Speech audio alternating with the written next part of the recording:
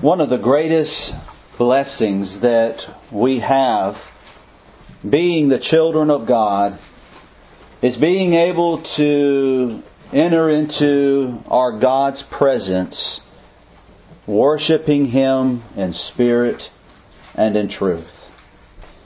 I believe the devil would want us to think that what we're doing this morning is simply a waste of time. But we know as God's children that this isn't a waste of time. What we're doing here this morning as we come before our God to worship Him is the most important thing that we can do. It's the most beneficial thing that we can be doing this morning. And because of true worship, we can truly leave here blessed this morning. In John chapter 4, verse 23 and verse 24, Jesus talks about the importance of worship when He says, "But the hour is coming when the true worshipers shall worship the Father in spirit and in truth, for the Father seeketh such to worship Him." I love what Jesus reveals about true worship. We learn in John 4 verse 23 and verse 24 that God is seeking authentic worship. He is seeking true worship. And it should be our interest in wanting to give God what He is seeking. That is what He deserves. That is what He is seeking. And that's what we should be giving to Him. As we think about the importance of worship, as we think about this beautiful privilege that we have, being able to worship God should be the highlight of our week. As we go through the week, we should be thinking about those opportunities where we come together as the people of God for the purpose of being able to worship God. What amazes me as we go through the Bible, God repeatedly invites us to worship Him. One example is seen in Psalm 95 verse 6 where the psalmist declares, "Oh, come and let us worship Him. Let us bow down before the Lord." That's the privilege that you and I have this morning. Being able to worship our God. We see that our God invites us to worship Him. We also see from the Scriptures that He is seeking true worship. In James chapter 4, verse number 8, I believe we learn another principle about worship. Where James says if we draw near to God, He will draw near to us. And as we think about those 5 avenues or those 5 acts of worship that we read about in the New Testament, those avenues give us that opportunity to kiss toward, to be able to draw near to God. As James says, as we draw near to God, He draws near to us. He invites us to come. He is seeking true worship.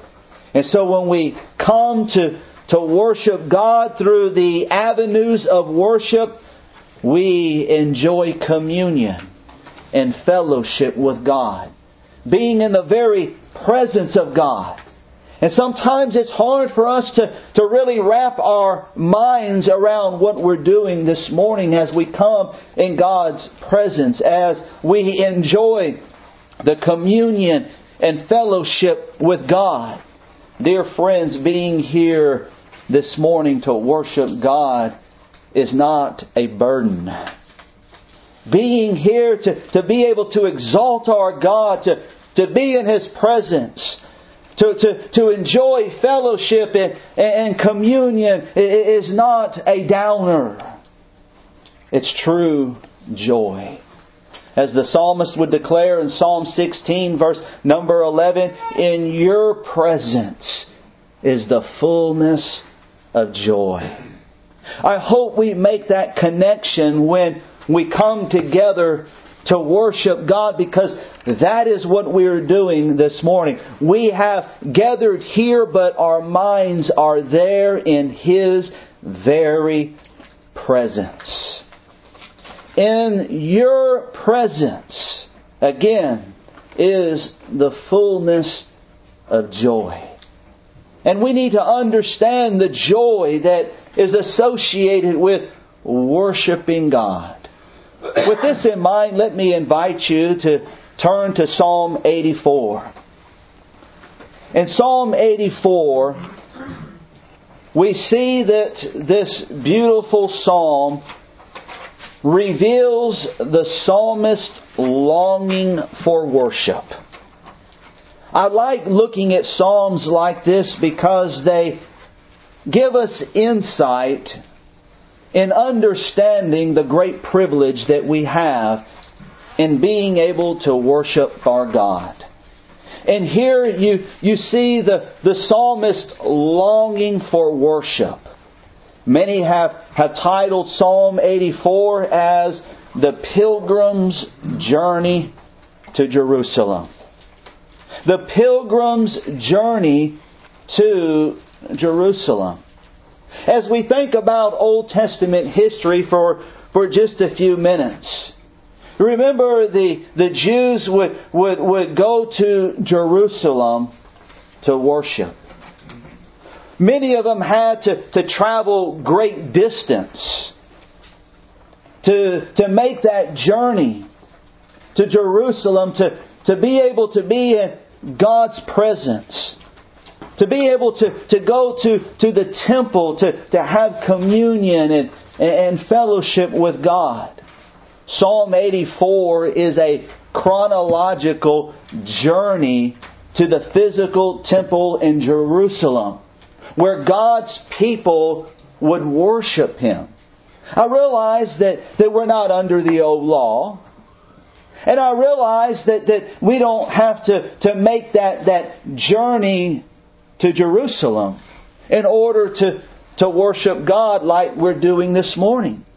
We've gathered here in Marble Falls, Texas, at this building to be able to be in the presence of God, to be able to worship Him.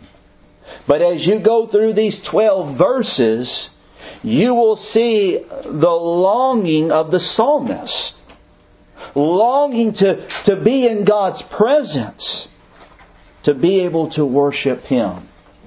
And I think it's important for us to see these principles that give us a deeper longing for worship. So that this doesn't become so repetitious that we lose focus, that we lose sight of the privilege of being able to come in God's presence, to have communion, to have fellowship with God, because that is what's taking place again when we worship God. And so again, Psalm 84 helps us to see the longing that all of us should have to be able to worship God. As you can see, this isn't a very long psalm. It's very short, 12 verses. It's really easy to break down when you begin looking at the psalm. As you look at the first 4 verses, verse 4 ends with the phrase Selah. A lot of times when we read through the Psalms, we see that phrase Selah. Most will not mention that word, and that word is there for a reason. Remember, many of the Psalms were played to music, and this was a musical symbol that would tell the people of God to pause. And so when we see the word Selah, it's really an easy way to divide the psalm. And it really gives you an opportunity to take a pause, to meditate upon what was just said. And so you see a pause at the end of verse number 4. You see a pause at the end of verse number 8. And so we're breaking the psalm down 1 through 4, 5 through 8, 9 through 12. Easy way to break it down, but I'm going to give you some points to put by those different sections. And again, these points, they're there to just help us see what is being said. It really summarizes the thought that is being presented in these verses.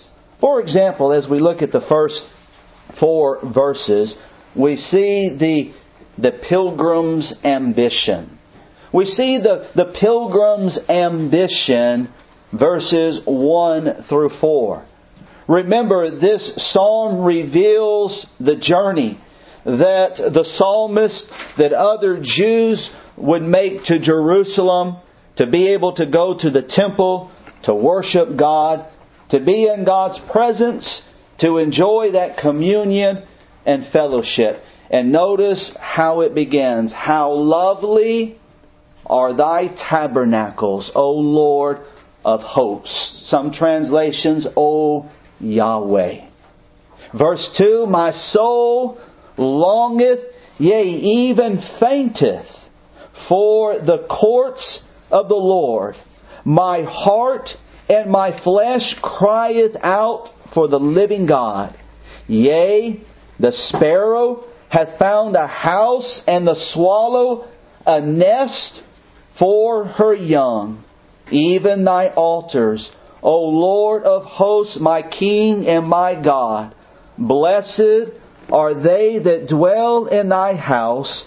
They will be still praising thee. As you think about the pilgrim's ambition, 1 through 4, why are these pilgrims longing for Zion? Why are they longing for Zion?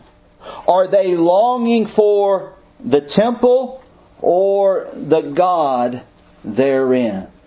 Again, when we go back to Old Testament history, we study about the tabernacle.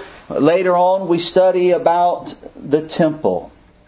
And as you think about the background to the tabernacle, because there's a lot of speculation as far as when this particular psalm was written. Some believe this is David writing this psalm, and therefore it would have more to do with the tabernacle. Others believe that it was written after David, when the temple was built, when the people of God would actually come to Jerusalem, to the temple, to be able to worship Him. It really doesn't matter, because again, the principles are the same. That is where God's presence was. It was at the temple. It was at the tabernacle. And so as you look at the pilgrim's ambition, we see that the people of God were longing to be in the very presence of God, to be able to worship God. And you see, we learn a valuable lesson about worship. As we've already mentioned, worship provides access to God's presence, where we experience fellowship and communion with God. And that truth is still true today. That is still true for us today. Worship provides that opportunity again to be able to be in God's presence. When we worship God, we need to remember that we're in His presence and that we are communing with God. We are kissing toward God. Really, that's what the whole Bible is all about. From Eden to eternity, time is a story of God seeking fellowship with His creation. God desires that. God is inviting all of us to have that communion, to be in His presence. Do you realize that one of these days, if we are in heaven, we will be in the very presence of God? And so when I think about worshiping God, and when I put all of this together, I see their ambition. They had a deep longing to be in the very presence of God. They would make that journey. They would go to Jerusalem for the purpose of worshiping God, to be in God's presence. You and I have that same opportunity every time we assemble to worship God. Whether it's on Sunday morning, Sunday evening, Wednesday evening. That's what we do when we worship our God. We are drawing near to God. We are longing to be in His presence. One of these days in heaven, we will experience uninterrupted fellowship. Uninterrupted fellowship, where we will be in His very presence. And so when you think about worship today, worship is really a foretaste of what we will be doing in eternity. But this beautiful psalm helps us to understand the ambition that we should have to being in God's presence. Now you're looking at poetic language, and I believe you really see poetry at its best in verse number 2. As the psalmist talks about the sparrow, as the psalmist talks about the swallow, the psalmist was looking forward to worship to such an extent that he wishes that he could live in the temple like the birds did. How they would have a nest and how they would be there in the temple. And again, it's poetic language that emphasizes the desire and the longing again to be in God's presence. That's the same longing that you and I should have as we go through this life. To be able to worship God, as I said, it's the most important thing. It should be the highlight of our week. We should be like the sparrow and the swallow, wanting and longing to be in the presence of God. As you think about the psalmist here in Psalm 84, the psalmist was homesick. The psalmist was wanting to be with God. Again, it helps us to understand the privilege of being able to worship God. Again, worship provides that access, that opportunity to be in God's presence. Notice how the psalmist also describes it in verse number 4. Blessed are they that dwell in thine house. More than likely, this has to do with the priest and the Levite that were always in God's house. The priest and the Levite, they pretty much lived there. Their job was to take care of God's service, to go through the sacrifices, to offer all of the different offerings that we read about. That task was given to the priest and the Levites. But the psalmist again is using this language to describe the deep longing again that he had to be in the very presence of God. And then in verses 5 through 8 we see the pilgrim's approach. Remember what we're looking at here. Psalm 84 is a chronological journey.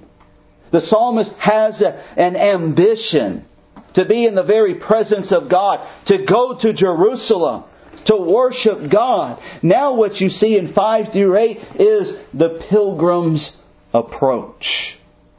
Here is a picture of the psalmist and other Jews making their journey, making their way to Jerusalem. And the language here to me is very interesting. Look at verse number 5. Blessed is the man whose strength is in thee, in whose heart are the ways of them. Not only do these pilgrims travel the highways of Zion, they have them in their heart. You can imagine the Jew beginning to make that journey to Jerusalem. Again, we see their ambition, their longing to be in Jerusalem, to be in God's presence.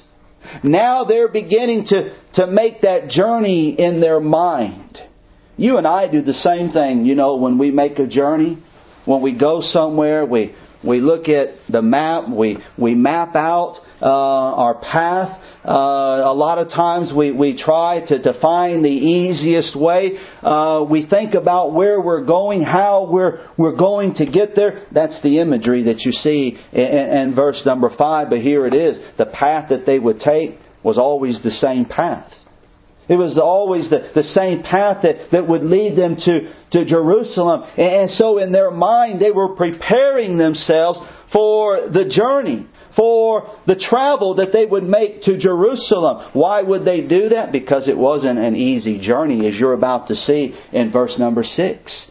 In fact, it was very difficult to make that journey to Jerusalem. It says in verse 6, who passing through the valley of Baca, make it a well, the rain also filleth the pools. The valley of Baca was a waterless and barren valley. Baca in Hebrew means weeping lamentation. That is, when the people were thinking about the journey that they would make to Jerusalem, it would cause them to weep at times because they would have to pass through the valley of Baca in order to go through Jerusalem. And really the valley of Baca symbolized affliction and hardship. It was a barren, a waterless valley. They would have to go through the valley in order to be in the presence of God, and they knew that it would be very difficult. It would be trying. It would be hard as they would make that journey through the valley. But look at the verse. Who passing through the valley of Baca, listen to it, make it a well, the rain also filleth the pools. The valley of Baca again describes the difficult terrain that the Jews would have to travel in order to go to Jerusalem. But remember their anticipation, their anticipated joy at being in the temple, in the very presence of God. Watch it. Turns this desert valley into a place of springs. Again, their anticipated joy to be able to worship God turns this desert valley, the valley of Baca, into a place of springs, where God would send rains to provide for them as they were making this journey. And as a result, as you continue to read with me in verse number 7, as a result, they go from strength to strength. They go from strength to strength. Every one of them in Zion appeareth before God. Rather than being wearied as they go through the valley of Baca, we see in fact they are strengthened. Because all they could think about is being in the presence of God and being able to worship God. But we also see God's providential care for His people as they would pass through the valley of Baca. He would see them through. As you think about the valley of Baca, as I said, in Hebrew, it has always symbolized affliction. And as we think about it in a very practical way, as we go through the valley of Baca, we never travel through the valley alone.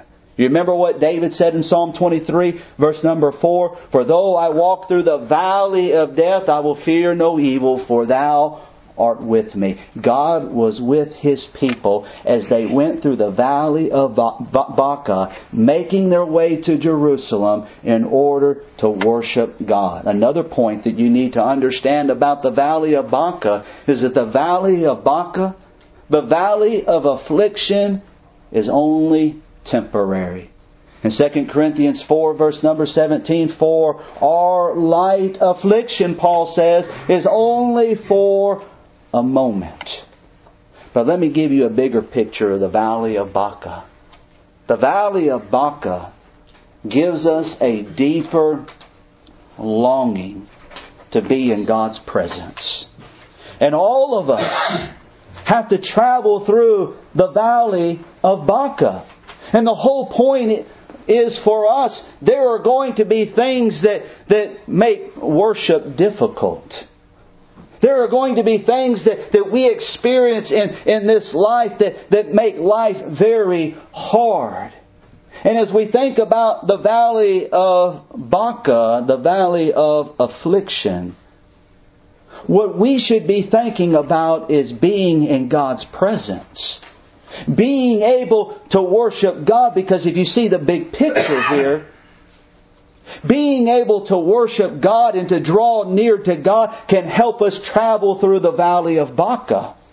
It can help us travel through the valley of affliction. And affliction is part of life. And for many, when people experience affliction, sometimes they want to pull away from God. We shouldn't pull away from God. They didn't pull away from God. They knew that they would have to travel through this valley, but they knew that God would be with them. And the valley of Baca gave them a deeper longing to be in God's presence. The principles still apply for us. As we think about our approach, our ambition. What should be our ambition? To worship God. And as we think about approaching God, it's something that we have to plan. It's something that we have to realize. It's something that we have to prepare for. And as we find ourselves going through the valley of Baca, what needs to be on our minds is worship. Because worship, being in the presence of God, being able to draw near to God, gives us strength as we go through this life. Friends, there's a good reason why God wants us to worship often.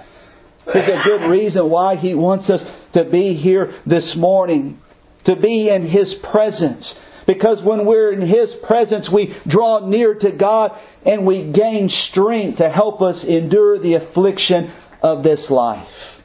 As I said, you see their journey as they're making their way to Jerusalem. Oh, it would be difficult, but through all of that, they were thinking about the privilege of being able to worship God. And I hope as we go through this life, we think about the privilege that we have to be in God's presence, to worship Him. As you continue to read with me, O Lord God of hosts, hear my prayer, give ear, O God of Jacob. And then in 9 through 12 we see the Pilgrim's arrival. They made it. They are now at Jerusalem. And to me, in verse 10, verse number 11, you come across some of the finest passages in all of God's Word. Listen to what it says. Beginning at verse 9, behold, O God, our shield, look upon Thy face of Thine anointed. I love verse 10. For a day in Thy courts is better than 1,000. You can imagine what was going through the Jews' mind as they were dwelling upon this particular passage, as they would make that journey, as they would go through the valley of Baca. You see what was on their mind. For a day in Thy courts is better than 1,000. I'd rather be a doorkeeper in the house of my God than to dwell in the tents of wickedness. In other words, the psalmist is saying, there's nowhere I'd rather be.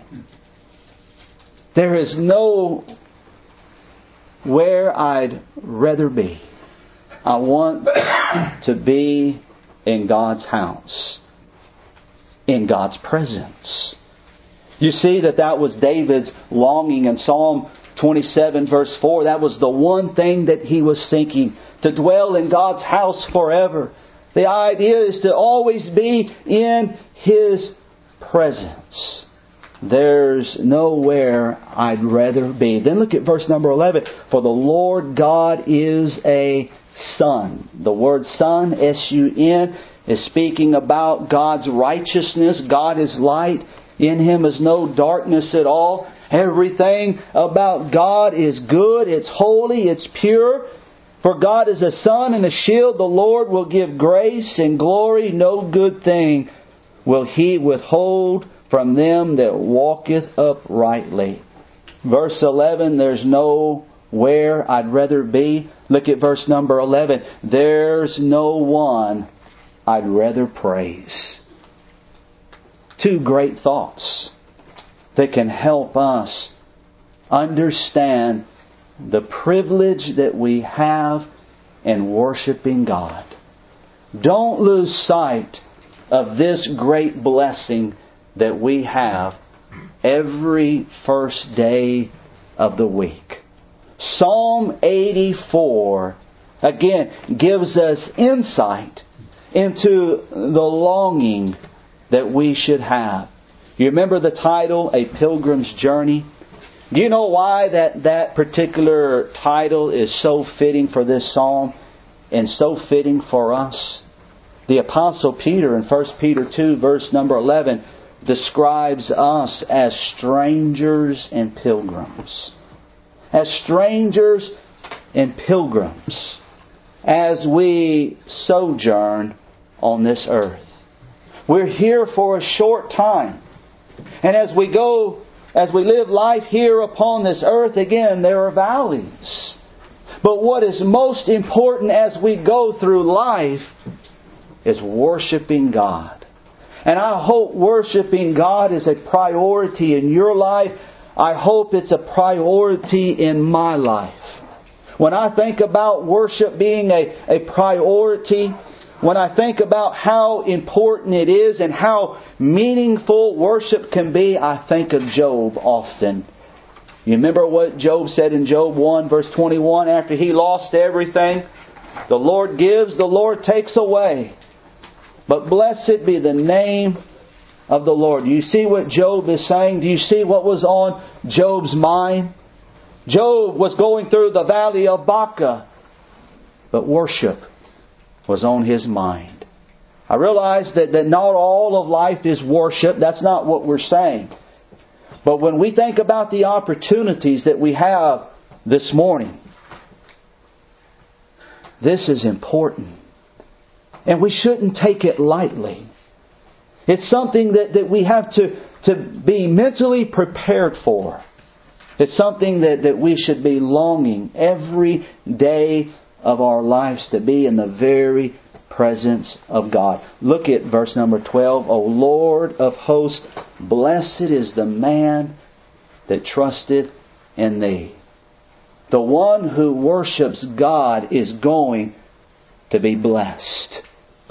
Do you realize that we benefit from worship? We benefit being here in the very presence of God. I hope Psalm 84 will give you insight into the greatest privilege known to mankind. Being able to worship God in spirit and in truth. Because Psalm 84 really gives us insight into the longing that we should have. When we depart and when we go our separate ways, when we go to our homes, when we go to our jobs, we should be homesick. We should be thinking about the next opportunity that we have to be together. Again, worshiping God is a foretaste of what we will be doing in eternity. Why should we be longing to worship? Because in heaven, that's exactly what we will be doing. But we will be in the very presence of God. We won't have to gather here to go there. We will be there. If we don't have a desire a true longing to worship God in the here and now? Why do we want to go to heaven? If we think about heaven, we should be thinking about the opportunities that we have to worship God. What a joy, what a privilege it is to come before the true and living God and to offer Him homage. The lesson is yours. This morning it may be that you're not a child of God. As we said, God is seeking true worship. He is seeking for those who will come before Him with a good and honest heart, who will obey His gospel. In order for a person to be able to worship God in spirit and truth, they have to be in the right position. They have to be a child of God. And a person becomes a child of God by obeying the gospel of Jesus Christ. There may be someone here who's never obeyed the gospel. We want you to know that heaven's invitation is always open, but this morning is an opportunity for you to respond to heaven's invitation. If you've never responded to heaven's invitation, God wants you to know this morning that He wants you to respond. He invites you to come. He loves you. He sent His Son to die on the cross. We have the gospel which teaches us how to be saved. It's just left up to you to respond to His invitation. It might be that you are a child of God. Maybe you haven't been putting God first in your life. Maybe worship hasn't been a priority. This morning is really an opportunity for all of us to really examine ourselves spiritually, to really see what really matters, and what really matters is putting God first in everything. Are you putting God first? Am I putting God first? If not, won't you respond to the God of love this morning as we stand and as we sing?